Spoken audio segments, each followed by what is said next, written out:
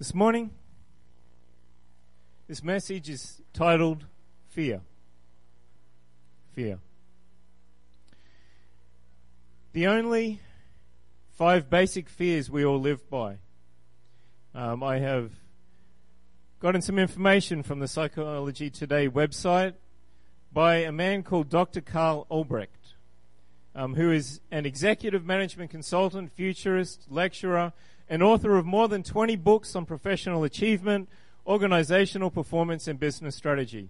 He is a recognized expert on cognitive styles and the development of advanced thinking skills. So I'm kind of guessing he knows what he's talking about. A simple and useful definition of fear is an anxious feeling caused by our anticipation of some imagined event or experience. So fear is something that is in our minds only, and it's not related to anything in the real world. It's not reality, it's an imagination. There are only 5 basic fears, out of which almost all of our other so-called fears are manufactured. These 5 basic fears are extinction, or which is fear of annihilation, of ceasing to exist. This is a more fundamental way to express it than just calling it the fear of death. The idea of no longer being arouses a primary existential anxiety in all normal humans. Consider that panicky feeling you get when you look over the edge of a high building. I know I get that. Mutilation is the second one. Fear of losing any part of our precious bodily structure. The thought of having our body's boundaries invaded, or of losing the integrity of any organ, body part, or natural function. For example, anxiety about animals such as bugs, spiders, snakes, and other creepy things arises from fear of mutilation, of having something happen to your body. Loss of autonomy is the third one. Fear of being immobilized, paralyzed, restricted, enveloped, overwhelmed, entrapped, imprisoned, smothered, or controlled by circumstances. In a physical form, it's sometimes known as claustrophobia, but it also extends to social interactions and relationships, not having control. Fourth one, separation, fear of abandonment, rejection, and loss of connectedness, of becoming a non-person, not wanted, respected, or valued by anybody else. The silent treatment, when imposed by a group, can have a devastating psychological effect on the targeted person. And then the last one is ego death, fear of humiliation, shame, or any other mechanism of profound self-disapproval that threatens the loss of integrity of the self. Fear of the shattering or disintegration of one's constructed sense of lovability, capability, and worthiness. So all of our fears can be placed in one of 5 broad categories.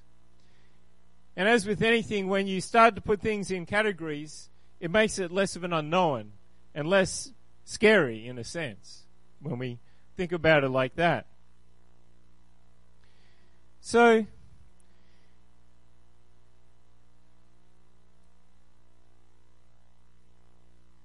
let's talk about Esther this morning. If you can all turn to Esther chapter 3, and we'll start at verse 12.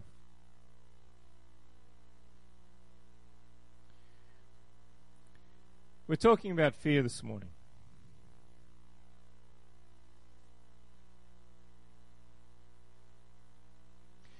So what we have is a man called Haman who hated a particular people because of one particular person, and he put things into motion that would cause all of the Jews to legally be killed on a particular day. And so in Esther 3 and 12, this is the beginning of putting that plan into motion. See, what Haman didn't know is that the queen was actually a Jew. And so we pick up our story. Then were the king's scribes called on the 13th day of the first month, and there was written according to all that Haman had commanded unto the king's lieutenants, and to the governors that were over every province, and to the rulers of every people of every province according to the writing thereof, and to every people after their language. In the name of King Ahasuerus was it written and sealed with the king's ring. We were talking about more or less global extinction of the Jews at this time. They had been carried away into captivity, and there weren't many left to tend the land in the land of Israel. So, by making this commandment, it was going to be an extinction of God's people. And the letters were sent by post into all the king's provinces to destroy, to kill, and to cause to perish all Jews, both young and old, little children and women, in one day, even upon the 13th day of the 12th month, which is the month Adar, and to take the spoil of them for a prey. The copy of the writing for a commandment to be given in every province was published unto all people, that they should be ready against that day. So basically everyone was expected to get in on this command. The post went out, being hastened by the king's commandment, and the decree was given in Shushan the palace, and the king and Haman sat down to drink. It's not going to bother them. No consequences for them. But the city, Shushan, was perplexed or in confusion. And then the next chapter. When Mordecai, who was the Jew that Haman hated, perceived all that was done, Mordecai rent his clothes and put on sackcloth with ashes and went out into the midst of the city and cried with a loud and a bitter cry. He knew what was at stake. He knew that if everything went according to plan, that the Jews were gone. And came even before the king's gate, for none might enter into the king's gate clothed with sackcloth. He was mourning for what was going to happen. And in every province, where the king's commandment and his decree came, there was great mourning among the Jews, and fasting and weeping and wailing, and many lay in sackcloth and ashes. See, the Jews weren't even allowed to defend themselves. This was something that was going to happen that was completely outside of their control. So Esther's maids and her chamberlains came and told it her. Then was the queen exceedingly grieved, and she sent raiment to clothe Mordecai and to take away his sackcloth from him, but he received it not. Then called Esther for Hatak, one of the king's chamberlains, whom he had appointed to attend upon her, and gave him a commandment to Mordecai to know what it was and why it was. She knew that Mordecai was fasting, was mourning, but she didn't know why. She was completely unaware of what was going to happen to her people. So Hatak went forth to Mordecai unto the street of the city, which was before the king's gate. And Mordecai told him of all that had happened unto him, and of the sum of the money that Haman had promised to pay to the king's treasuries for the Jews to destroy them. And so he gave the copy of the writing of the decree as well. And then Hatak came back and told Esther what Mordecai had said.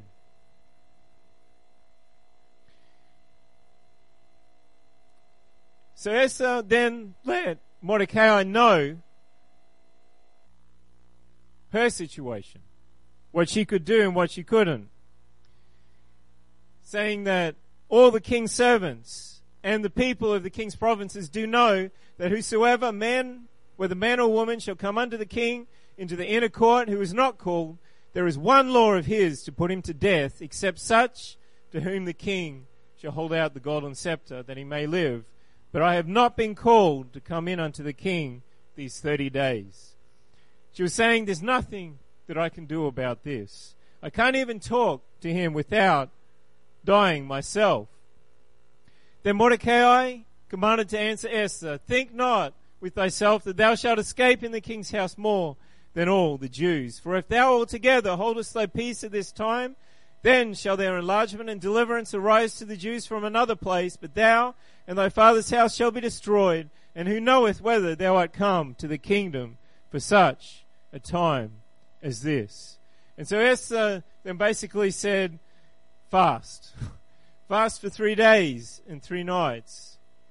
And I'm going to do the same, and then I'm going to go in unto the king, which is not according to the law. I'm basically going to break the law. And if I perish, I perish. She had made her decision. Queen Esther was afraid, and for good reason. Her life hung in the balance. She knew what the right thing was to do, but she also knew the consequences, the very real consequences of doing the right thing. In her case, it could mean her life. She knew what to do, but her life was on the line. So she did it prayerfully. And she saved both herself and all of her people, her entire race, because she trusted in her God. She put her trust in God. You see, fear is something that will stop us from doing what we know we should do. Fear is something that is all to do with self. It's about thinking about ourselves first. It's about not allowing God to do what He wants to do in our lives. It's about protecting self. The Bible talks about the fearful not entering heaven. In Revelation 21:6, it says, "And He said, Unto me it is done." This is Jesus talking. "I am Alpha and Omega, the beginning and the end. I will give unto him that is athirst of the fountain of the water of life freely. He that overcometh shall inherit all things, and I will be his God, and he shall be my son. But the fearful and unbelieving and the abominable and murderers and whoremongers and sorcerers and idolaters and all liars shall have their part in the lake which burneth with fire and brimstone, which is the second death." It's interesting that it talks about the fearful and the unbelieving among the abominable, the murderers, the whoremongers, the sorcerers, and the idolaters. But God is saying that being fearful is not something that He has planned for His people. See, this fearful is talking about being so afraid of following Jesus or the consequences of following Jesus that you don't get saved and walk in victory. You see, Queen Esther was about to fall into that category. She was going to be fearful, so fearful that she wasn't going to do what God wanted her to do. But Mordecai helped her to overcome her fears. And we have been tasked with reaching and saving our people, our friends, our family from a fate worse than death. From the eternal pits of fire in hell. We can't afford to let our own fears of rejection get in the way of reaching this lost and this dying world. God has given us a commission. God has given us a task to reach out to this world. But we can't just go out on our own strength. That's not how it works. We need to go out prayerfully, just like Esther did. Some will receive what we have to say, and others will reject what we have to say. But if they reject us, they won't be rejecting us. They're actually rejecting Jesus. What about Job? Job was afraid. In the very start of Job, it says, "There was a man in the land of Uz whose name was Job, and that man was perfect and upright, and one that feared God and eschewed evil." This was a fear, this was a respect, this was a reverence of God. That is a good type of fear to have. We should always be respecting God. But Job was a man who was so careful that he prayed in case and offered up offerings just in case his sons did something wrong, just in case they erred, just in case they sinned. Job was a perfect and an upright man who feared God and removed himself from evil. And God blessed him very greatly for his service to Him. But Job was also a very careful and a cautious man, more cautious than he needed to be. He was offering burnt offerings on behalf of his sons when his sons were the ones who needed to atone for their own sins. He was afraid of something that may never have come to pass. Job was a man who lived with many fears from day to day. And in Job 3:25, he says, "For the thing which I greatly feared is come upon me, and that which I was afraid of is come unto me." He lost everything. He lost his sons. He lost all his possessions, his goods, and he was struck down with boils all over his body. He reached the very bottom of existence in constant pain and discomfort. That which he greatly feared was come upon him. He was a man who lived with fears. But when we talk about this type of fear, this thing that I greatly feared has come upon him, it's nothing to do with our words. We can't speak anything into existence ourselves. God is the one that speaks things into existence. It's got nothing to do with punishment for having fears. That's not why Job went through what he did. It wasn't because of his fears that he went through the trial. It was because he loved God and because we have an adversary. We have an enemy in Satan. How many times have you been afraid of something and it actually came to pass? I would imagine that it's very, very small. Maybe on one hand, maybe even it's never happened. You see, it's easy to be afraid of things that you don't know. Fear of the unknown is something that many people have. You just don't know what's going to happen. You don't know what's around the corner. You don't know whether you're going to be able to get out of a situation. You don't know what the future holds. There's a fear of the unknown. But God has not called us to fear. It's not something that needs to bother us at all. The Bible says that fear has torment. 1 John 4:18 says, "There is no fear in love, but perfect love casteth out fear, because fear has torment. He that fears is not made perfect in love." Jesus doesn't want us to live in fear. That's not something that needs to be a part of our makeup or our existence. Fear is something that we all struggle with from time to time. Some people more than others. I know that my personality is something that is predisposed to fear, to anxiety. But for Jesus. And He has delivered me. He has brought me out of fear in many ways.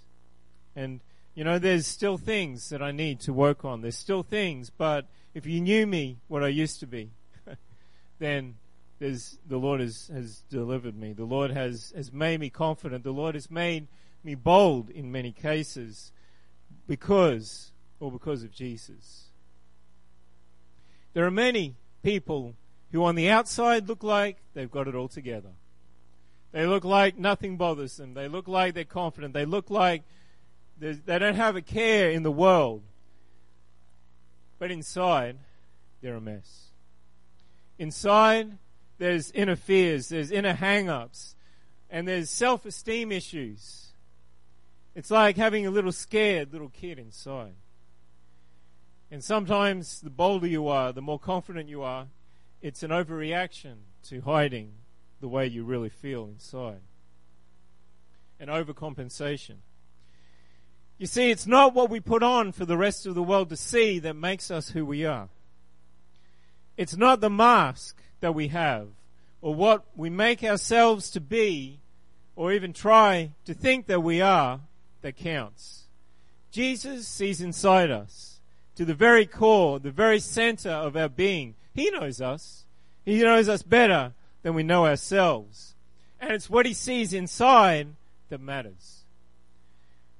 Many times we can put on a mask. We can make out that we're one type of person when inside we're something different. When inside we're a mess. When inside we don't know what's going to happen to us. We're full of fears and struggling with ourselves. Jesus wants you to know that we don't need to be afraid. In the Bible, many times, it talks about how God has got everything in control. He won't let anything happen to us that is not in His plan.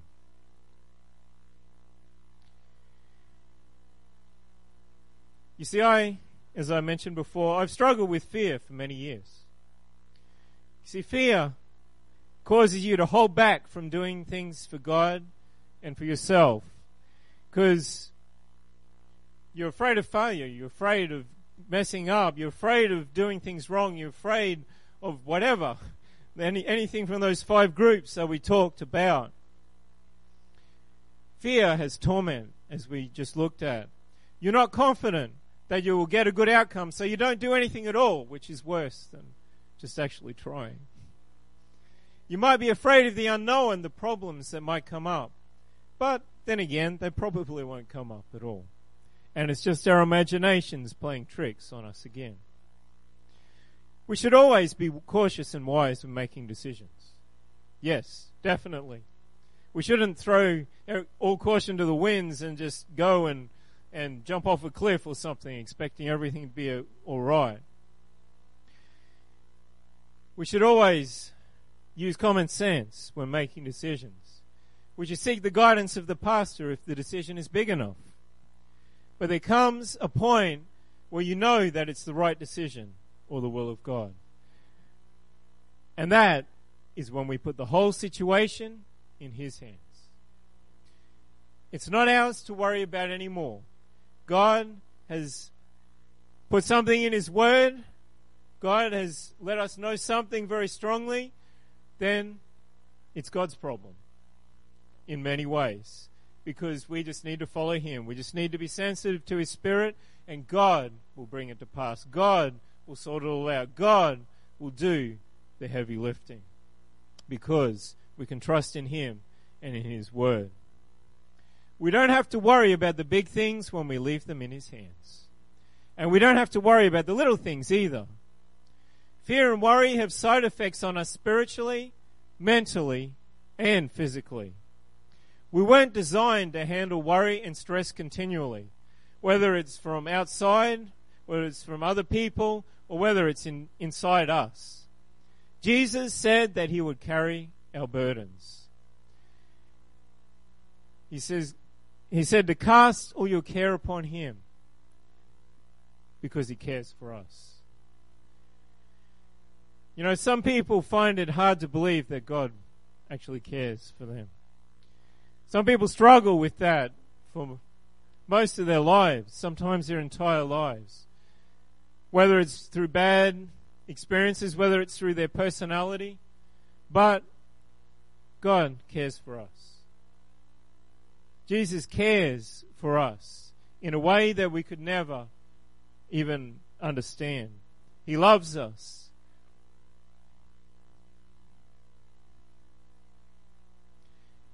And in Matthew 11:28, Jesus is saying, "Come unto me, all ye that labor and are heavy laden." Fear is a weight. Fear is a heavy burden.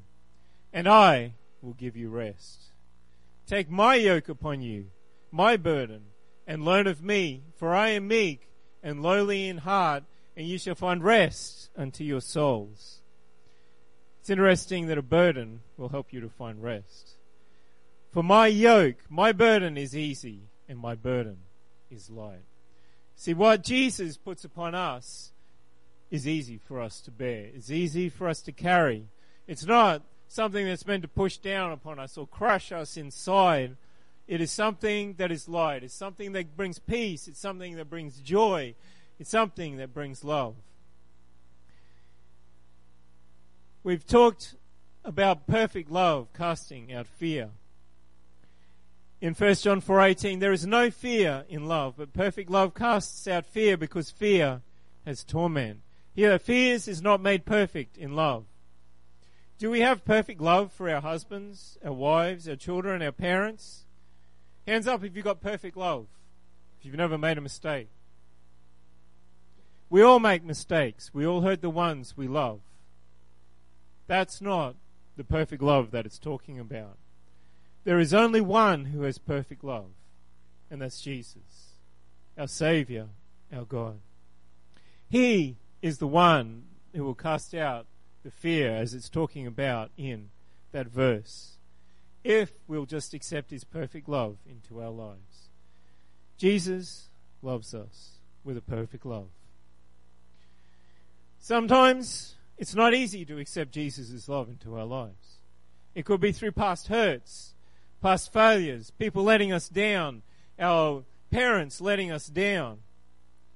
Yet Jesus offers it all to all of us with open hands, asking for nothing in return, just to accept his love. The question is, have you been able to accept Jesus' love?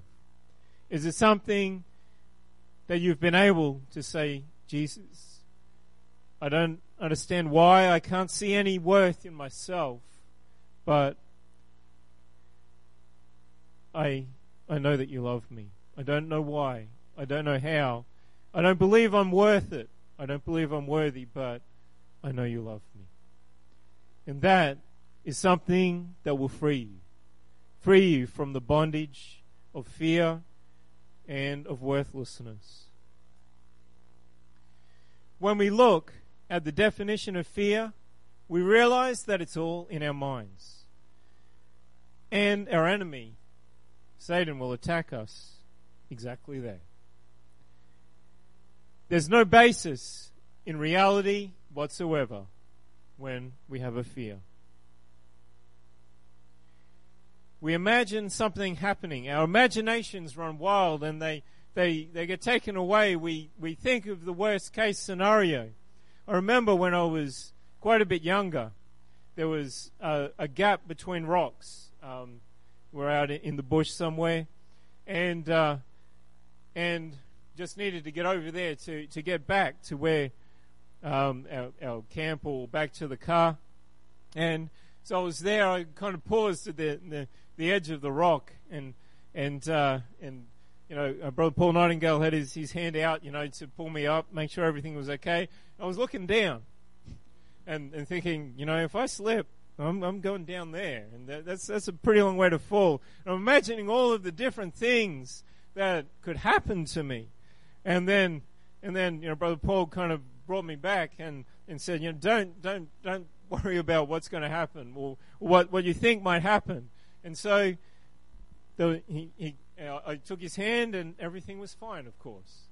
See, our imaginations, we build things up in our minds. Something, it wasn't even a huge crack, but it was big enough to, if you did make the wrong move, that yes, you could possibly in a once in a blue moon, it might have actually happened.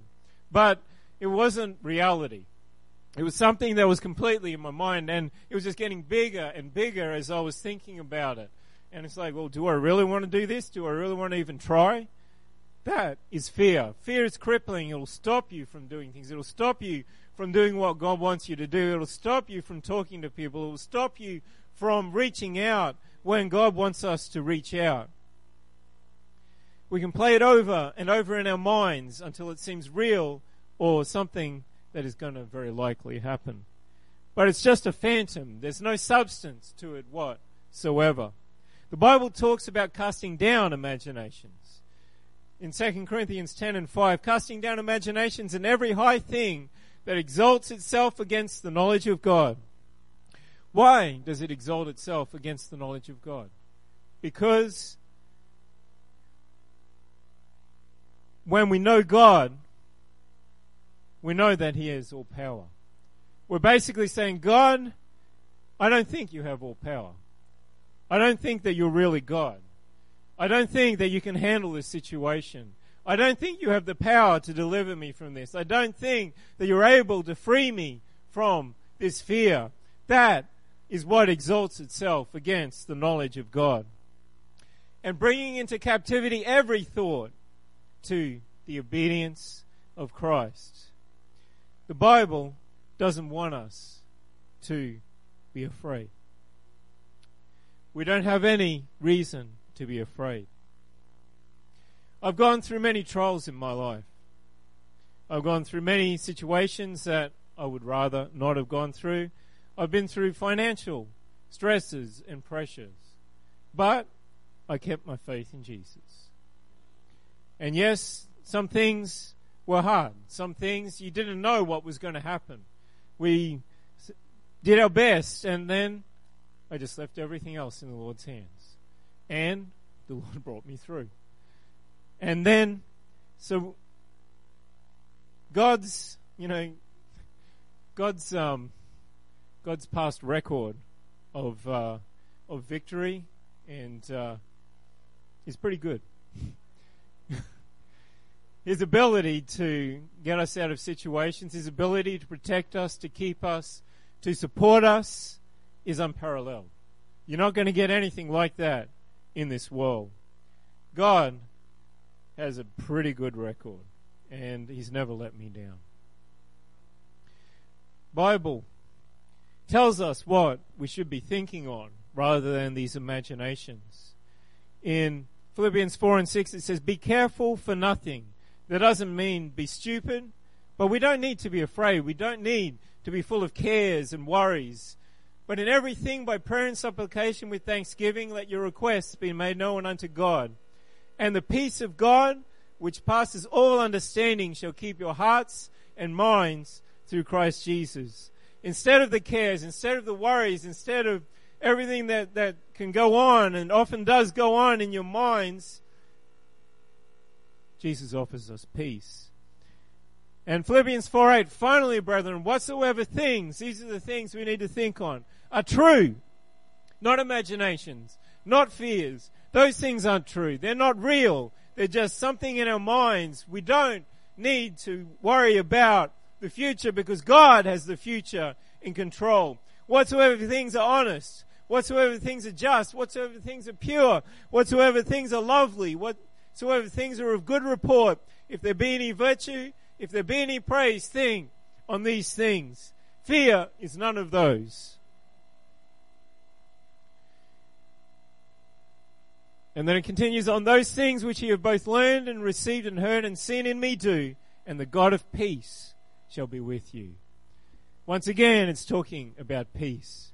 When we allow Him to take control of our fears, then there will be peace. If our minds are always thinking on the negative and the bad things that could happen, then we will get paralyzed and nothing will happen or get done in our lives. We won't even allow God to help us. If fear is causing us to think about something bad over and over again, then we're not thinking about the good things of God. Real life example, if you get a tune in your head, it's really difficult to get it out. Especially if it's a catchy tune. And you can try as hard as you can. You can stop thinking about it. You can try doing other things, but it keeps coming back and back and back. But the tune will keep coming back because it's stuck in your mind and reinforced each time you sing, hum, or whistle it, even if it's accidentally. But if you replace it with another tune, then it becomes easy. If each time the tune comes back, you sing a different tune, then the new tune will replace the old one in your mind. And hopefully the tune that you choose will be less bad or annoying than the one you had in your head in the first place. Sometimes you can make things worse for yourself. But the same thing goes with fears and with evil thoughts as well. You get your mind caught up in fears and it'll just keep going on repeat over and over and over and over again. And you get more and more paralyzed. You get more and more afraid of what could happen. But that's not based in reality. If we focus and concentrate on those fears and thoughts, they will gain an even greater foothold and we won't be able to break free. But if we actively think on the good things of God and things that are honest, just, pure, lovely, of good report, virtuous and praiseworthy, then those other thoughts will get crowded out and die. If we are afraid all the time, we haven't let the perfect love of Jesus fill our lives and our minds. We can do with some active thinking on Jesus and His things to replace those fears and those bad thoughts. If I could get someone to the piano, please.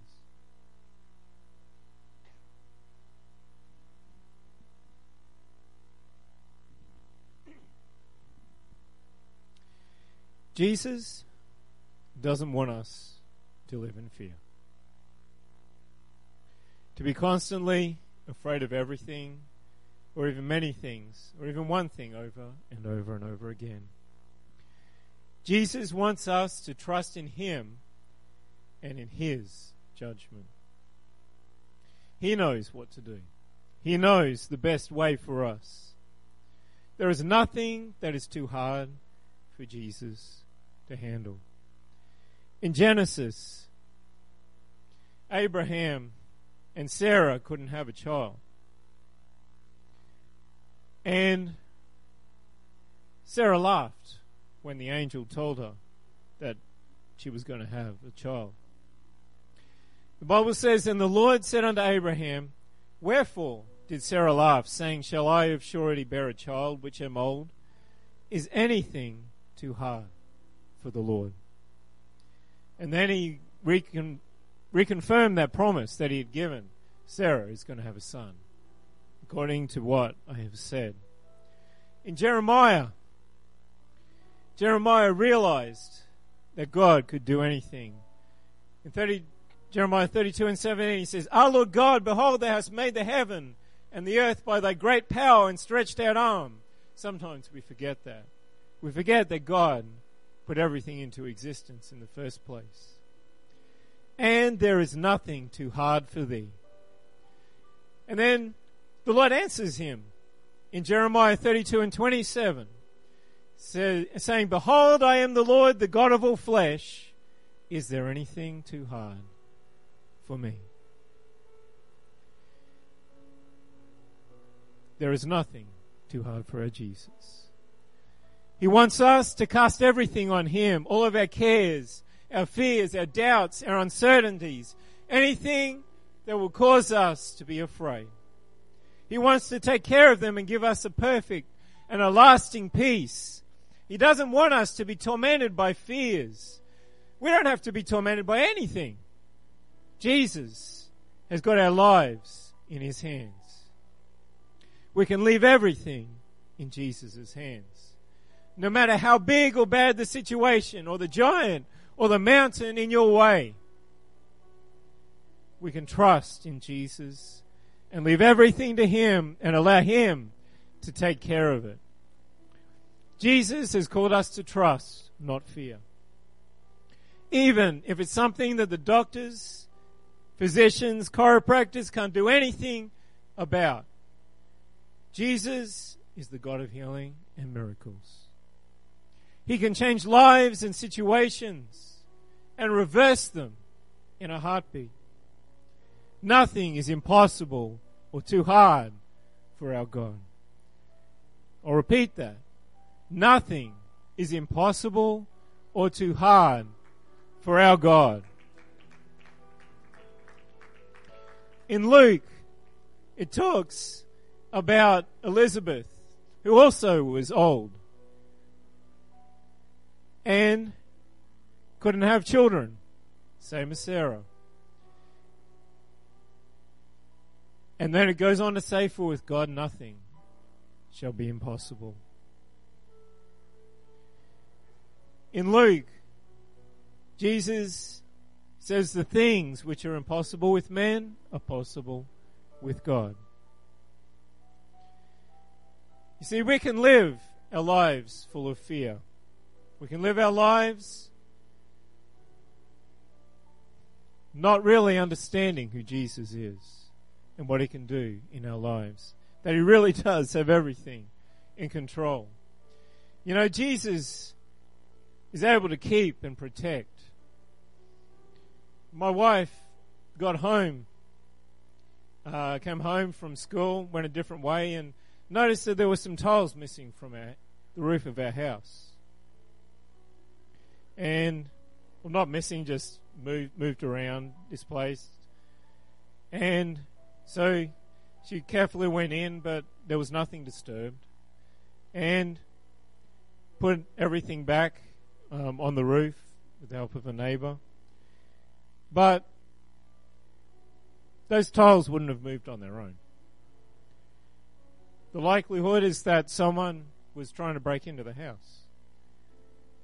And whether they were disturbed, whether God sent an angel, I don't know. But God is able to protect us. God is able to keep us. We don't have to be afraid of the future, or of what might happen, or of what could happen. You know, I'm not afraid about anyone trying to break into the house. It hasn't happened since. That was a few weeks ago. See, because I know that God's got everything in control. He is able to look after. He's able to protect. He's able to keep. He's able to do anything in our lives. So, if there's something, a situation in your life that you haven't been able to give over to God, something that has been pressing on your mind, preying on your mind, and you just can't seem to get victory over it. You can't seem to leave it in God's hands. Now is the time to do that. Remember just how great our God is. We sang that this morning, how great is our God. There is no one greater than our God. There is no one who is more worthy to put our lives, our situations, our fears, our imaginations in His hands. And, you know, you might be afraid to come to the altar. I'm no stranger to that. I used to be afraid to come to the altar when I was young. It's all to do with the fear of the unknown, and perhaps thinking that people are going to be looking at you and judging you. We're not going to judge you. And Jesus isn't going to judge you either. You know, when we make a step to go to the altar, when we make a step to get closer to Him, when we make a choice to come to Him, then He will show His love to us. We just need to make that first step. And there are many who don't get the Holy Ghost for a while because they're afraid. There's a fear of what's going to happen, you know. Am I going to lose control? And what's going to happen? But Jesus never gives you a gift that is going to be bad for you. And the Bible talks about the Holy Ghost being a gift. Something that He has promised to those who will choose to follow Him. So, I open up the front of the church this morning. Now is your opportunity to be delivered from your fears, from anything that is keeping you bound.